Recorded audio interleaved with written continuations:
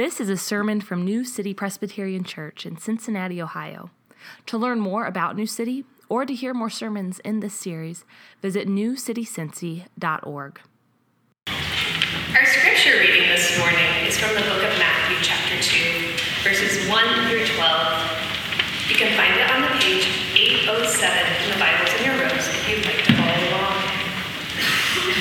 Now after Jesus was born in Bethlehem of Judea, in the days of Herod the king, behold, wise men from the east came to Jerusalem, saying, "Where is he who has been born King of the Jews? For we saw his star when it rose, and have come to worship him." When Herod the king heard this, he was troubled, and all of Jerusalem with him. And assembling all the chief priests and scribes of the people, he inquired of them where the Christ was to be born. They told him, "In Bethlehem of Judea, for so it is written by the prophet, and you, O Bethlehem, in the land of Judea, are by no means least among the rulers of Judea. For from you shall come a ruler who will shepherd my people Israel." Then Herod summoned the wise men secretly and ascertained from them what time the star had appeared. And he sent them to Bethlehem, saying, "Go and search diligently for the child, and when you have found him, bring me word, that I too may come and worship him."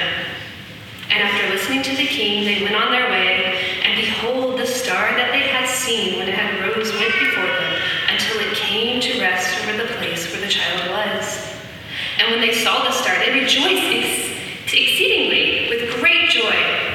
And going into the house, they saw a child with Mary, his mother, and they fell down and worshipped him. And then opening their treasures, they offered him gifts, gold and frankincense and myrrh. And being warned in a dream not to return to Herod, they departed on their own country by another way. This is the word of the Lord. Thank you. Well, we've been in a series here called The Characters of Christmas, walking through the first couple chapters of Matthew's Gospel.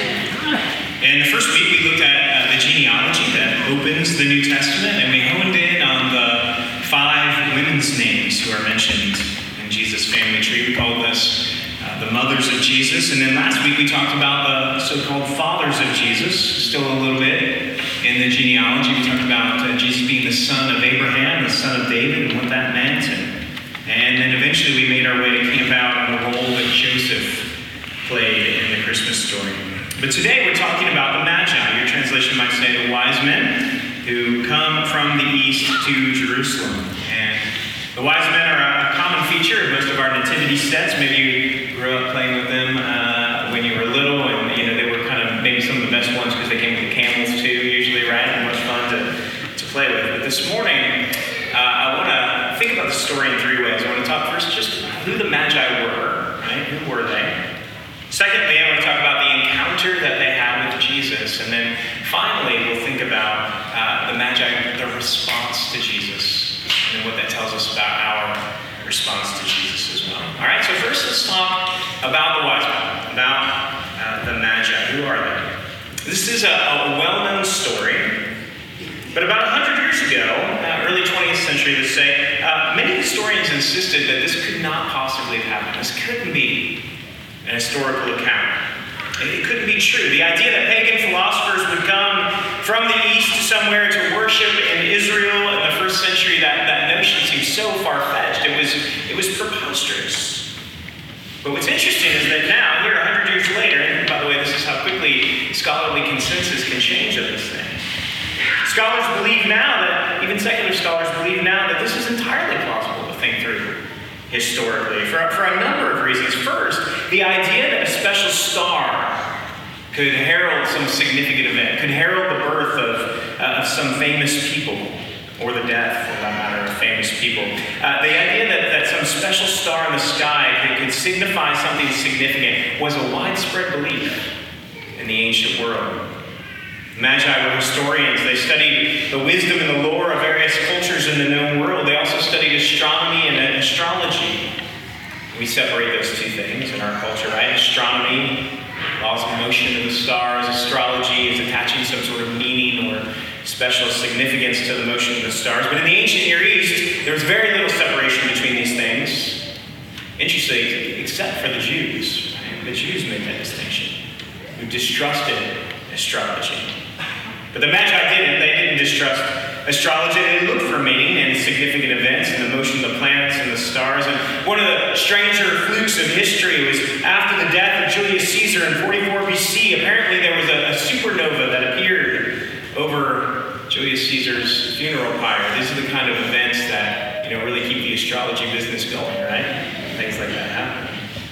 And so it was not unprecedented at all for a phenomenon in the night sky to cause some wondering. Right? Something special happening here even to prompt the journey.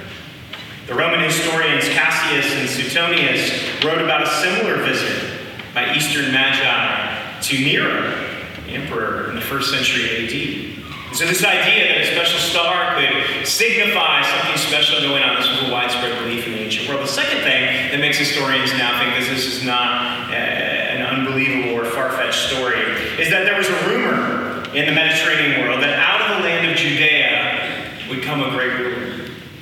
The Jewish historian Josephus, the Roman historian Tacitus, they both tell us about Vespasian, who was a Roman general who became famous for putting down a rebellion in Judea in the late 60s AD. He reconquered Judea after an uprising. And after this, he came back to Rome and he campaigned to become the emperor. And what was the center of his campaign?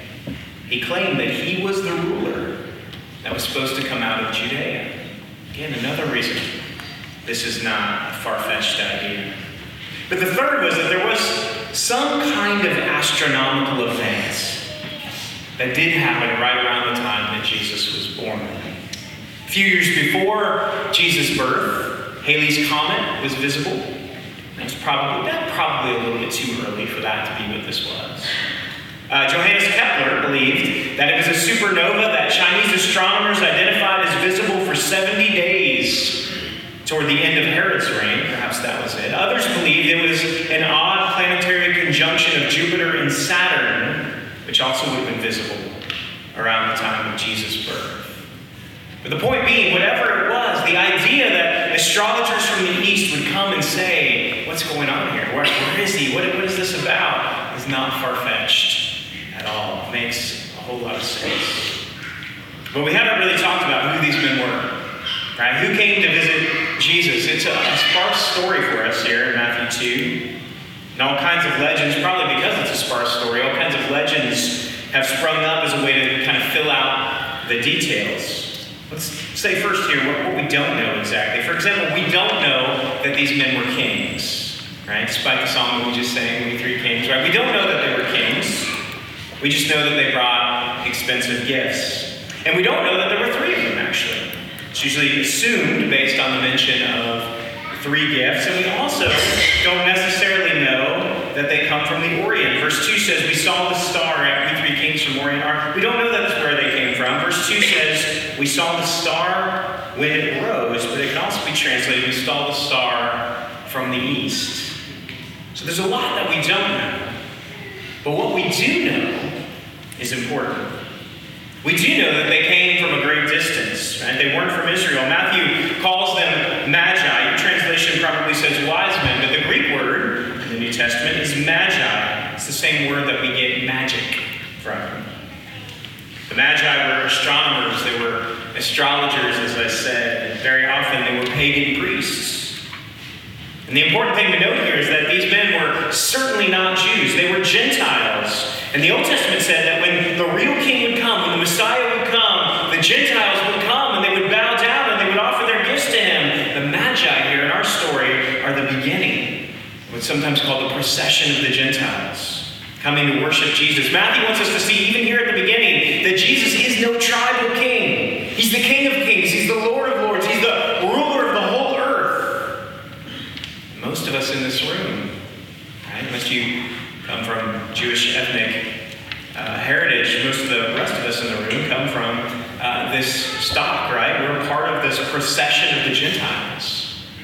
It begins with the Magi. And the procession of the gospel going out to the very ends of the world is still happening today, 2,000 years later. It's one of the reasons why we are committed as a church to partnerships with ministries like Partners India, training church planters to bring the gospel to rural northern India, which is less than 1% Christian.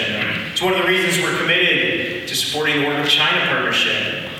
Pastor Ryan spends hours each week working directly with Chinese pastors, but also doing translation work. It's why we're sending a group from New City to Mazatlan, Mexico this summer. It's why we support Walter Wood as he coaches church planters in Southern Europe. It's why we support church planters like Barry and Amy Shutter in Hounslow, a neighborhood in London populated with many South Asian peoples. It's why we're excited to send Nate and Sarah Edwards back to Kenya in February. Procession of the gospel going to the very ends of the earth. And that theme, the gospel among the nations, actually forms the bookends of the Gospel of Matthew. Here at the very beginning, right, you have the Magi coming to bring Jesus gifts, and at the very end of the Gospel of Matthew, you have Jesus sending his disciples out to proclaim the gospel to the very ends of the earth, the Great Commission. Bookending all of Matthew's gospel is the notion of the gospel going out to the ends of the earth. Before we move on, think about this one last thing here too.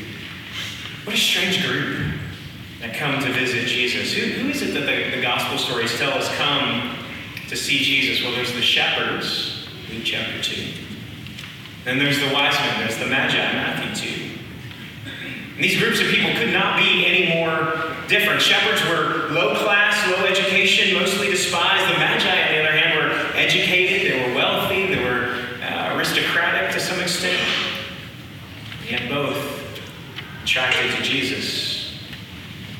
30 years ago, I went back to Boston for my grandfather's funeral. Actually, not Boston proper, but Lawrence, Massachusetts, which is just north of Boston. Where my dad grew up, Lawrence has the unenviable designation of being the stolen car capital of the United States. And true to form, there we were in the funeral home, waiting to leave for the graveside service. And while we were sitting there, several cars were stolen out of the funeral procession. That's not nice when that happens. It was a little funny, I guess, but it wasn't nice. And so what that left us with was trying to get to the graveside, trying to get to the burial with not enough cars. Too many people, not enough cars. And so we piled in clown car kind of scenario. And I was crammed into the back of a station wagon with my brother and my cousin Gary. We sometimes call him my crazy cousin Gary. And probably you all have a crazy cousin Gary, right? And if you don't, it might mean that you're the crazy cousin Gary.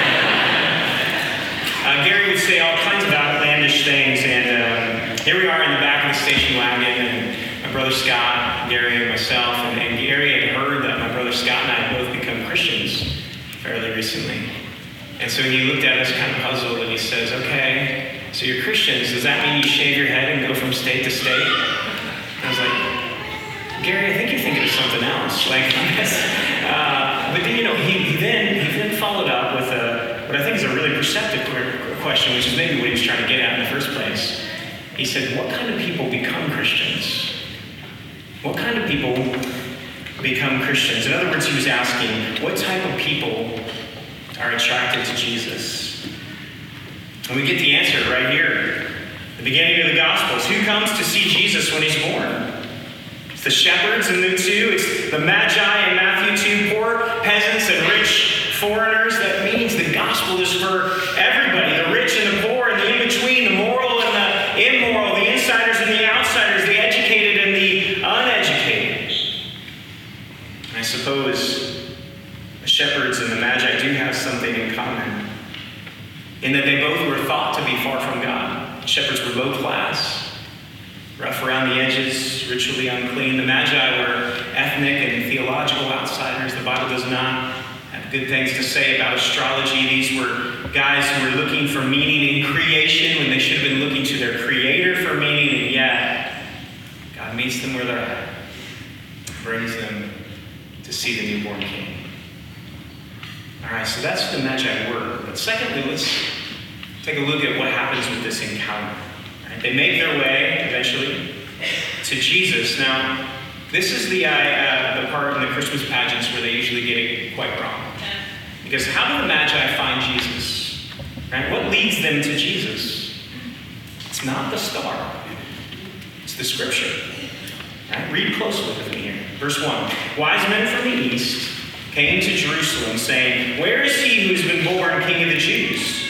For we saw his star when it rose and have come to worship him." When Herod the king heard this, he was troubled, and all Jerusalem with him. And assembling all the chief priests and the scribes and the people, he inquired of them where the Christ was to be born.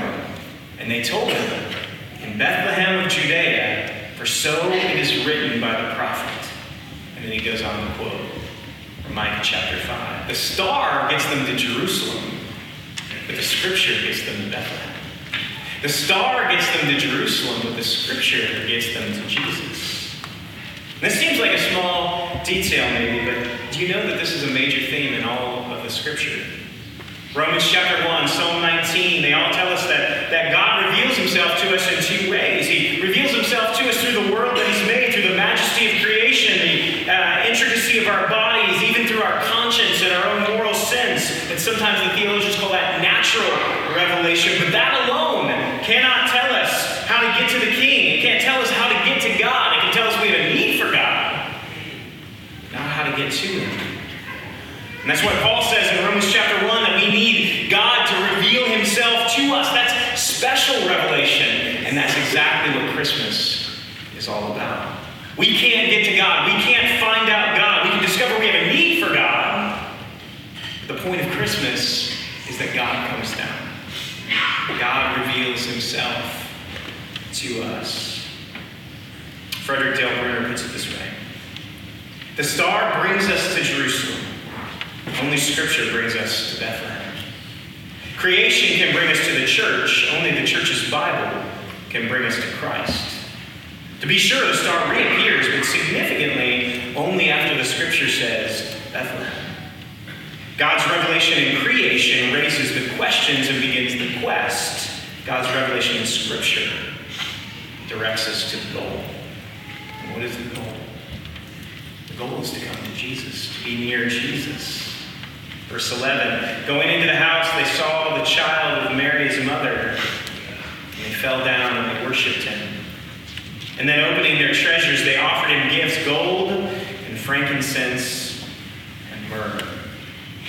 Chapter 1, Matthew has already told us that his name will be Emmanuel. He'll be called God with us. And you get a picture of this here, right? Both his humanity and his deity. He's a real child. He doesn't do anything remarkable except be a child. No precious wisdom, no halos and evidence. Jesus' humanity is on display. No greater glory, no miracles from the crib. He's a human child, though born a king. We also see evidence of his divinity here. They fall down. They worship him. He's a human, but he's not merely so. It says in Greek, they proskuneo. It's a Greek word for worship. They prostrated themselves before him. They worshipped him. It's important to know the Bible forbids the worship of any being but God. One time in Acts chapter 10, someone tried to fall down and worship Peter. They had seen Peter do these mighty deeds. Somebody fell down and began to worship him. Peter said, "What are you, crazy? Stand up, right? I'm only a man. Don't worship me." And even the angels, right? In Revelation 19, John is tempted to worship an angelic being. And they say the same thing. You must not do that. Worship God alone. But here, right, Matthew favorably portrays these wise men bowing, prostrating themselves. Why? Because this is the King. This is the Messiah. This is Emmanuel. This is God with us. But finally here, let's talk about their response of the Magi, and then perhaps tease out a little bit of what our response ought to be. The Magi first, they laid down their lives to go on this journey. That is, they traveled quite a distance to get there, right? To get to Jesus. Most scholars think that based on the description here by Matthew and how other ancient literature uses the term Magi, that they probably came from at least as far as modern-day Iran. And so this is not a day's drive. This is not an easy route to traverse. It would have been dangerous, as the ancient world, no small undertaking, right? It was inconvenient, it was dangerous. They had to put their lives on hold to do it. It cost them time, it cost them money, it cost them hardship to make this journey. But that's what you do when the kingdom of the world comes, right? You reorient everything. in your life in order to get near him. This is important to think about as we're getting to that time of year we start to make New Year. I know you got your mind on Christmas, but we're not too far off from New Year's resolutions, right? Maybe you're already making them.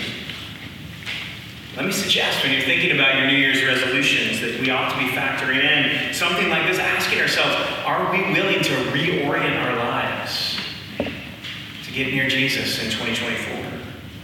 Are you willing to be inconvenienced to be near him, to serve other people, to participate in his mission in the world? Can we just all make an agreement together, like collectively as a group? Can we make an agreement this year that we're not going to say, I'm just so busy? Right? We use that term a lot. I'd like to spend more time in prayer and Bible reading, but I'm so busy.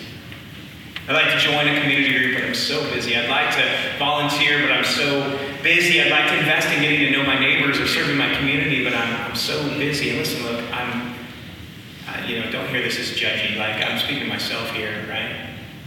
I'm sympathetic to that concern of busyness. I know the stage of life that a lot of you are in. I'm in that stage of life too. But the truth is, we have more control over our calendars than we often think we do. We need to exercise the agency that we have. We might need to learn how to be more intentional with our time. We might need to learn to say no to some things. Can't do everything. Might need to sign up for Jim Michelle's theology lab on how to write a rule of life, right? How to make a plan for how to use your time and the habits and rhythms you want to cook into your schedule. What I want to emphasize with you is we should make time for the things that we really care about. What will you move things around for in 2024? The Magi were willing to be inconvenienced. They laid down their lives to go on this journey. Secondly, notice they took a risk. We're going to talk about Herod in a couple weeks, a couple Sundays from now. The darker side of Christmas. Remember, Herod wants Jesus dead. Any other king is a rival king. And so Herod orders, in the last part of chapter 2, he orders all the children under age 2 to be killed. Herod's a dangerous man. But notice, the Magi oppose him, or at least they directly disobey him. Herod says, when you find him, make sure and tell me where he is so I too can come and worship him, right? Wink, wink, nudge, nudge, right? The wise men don't do it. They're warned in a dream, they go underground, they get off the grid, they sneak away to get to home without telling Herod where Jesus is. But all this should remind us that if you throw your lot in with Jesus, there will be some opposition. Jesus said later on to his disciples, he said, a servant is not above his master. That is, if he experiences persecution and difficulty and hardship, then his followers ought to expect some of the same. Following Christ will put you in some difficult spots. The old liturgical calendar was meant to convey some of this to us. Of course, we know December 25th is Christmas Day, but anybody know what December 26th is in the liturgical calendar? St. Stephen's Day. Right? So December 25th, Christmas Day, the big celebration. December 26th, the very next day, still within the 12 days of Christmas, is the feast of the first Christian martyr. Right there you get the dark side of Christmas. And then December 28th is Holy Innocents' Day, remembering those children that Herod killed. All of this is meant to remind us following Christ may cause you trouble. It probably will cause you trouble. Trouble perhaps from other people, but trouble in some moral dilemmas that you wouldn't have if you weren't trying to bring your life under Jesus' rule and reign. We should be prepared for that. And finally, the last thing. The Magi fell down and worshipped him. That is, the end of their journey was not information. The telos, the purpose, the end of their journey was not just learning, it was worship. Christianity is not anti-intellectual, not at all, right? Christianity, rightly understood, pushes us to think, pushes us to ponder, to meditate, and to reflect. It's not anti-intellectual, but it's not merely intellectual. They bowed down, they worshiped. Verse 10, they rejoiced exceedingly with great joy. And at New City, at our church, right? We do want you to learn more about Jesus this year, but not just so that you can have more information, not just so that you can get bigger brains, but ultimately so that you can worship, so that you can see him and know him and trust him and rejoice in him. And notice how they worshiped. It says they opened their treasures and they offered him gifts. Frankincense was expensive oil used in religious ceremonies. Myrrh is a sap used in perfumes. Gold, even gold is. These were valuable, and they became the support for when Mary and Joseph had to flee with Jesus to Egypt. The point here is part of their worship is giving God your best. These were rich gifts. These were sacrificial gifts. These were first fruits kind of giving. They were not the leftovers, but they were the best. So as you're doing your gift giving this year, as you give your gifts to the Making Room campaign or where else you make your gifts, it's a chance for you to root that giving in the story of these early visitors. Bring their best to Jesus. And did you know giving is subject of an awful lot of our Christmas carols? You know, the little drummer boy, for example. Right? I have no gift to bring, or you know, that whole thing. I always thought this must have been Mary's response, you know, to that. I appreciate the thought, but I just got Jesus. Who brings a drum, right? So, newborn baby's bedside. You know, the last verse in Bleak Midwinter, I think, captures it really better. What can I give him? Poor as I am. If I were a shepherd, I would bring him a lamb. If I were a wise man, I would do my part. What can I give him? Give him my heart. Part of your worship this year. Be giving your heart, your time, your attention, your best to Jesus. Let's pray. We'll come and celebrate the Lord's Supper together.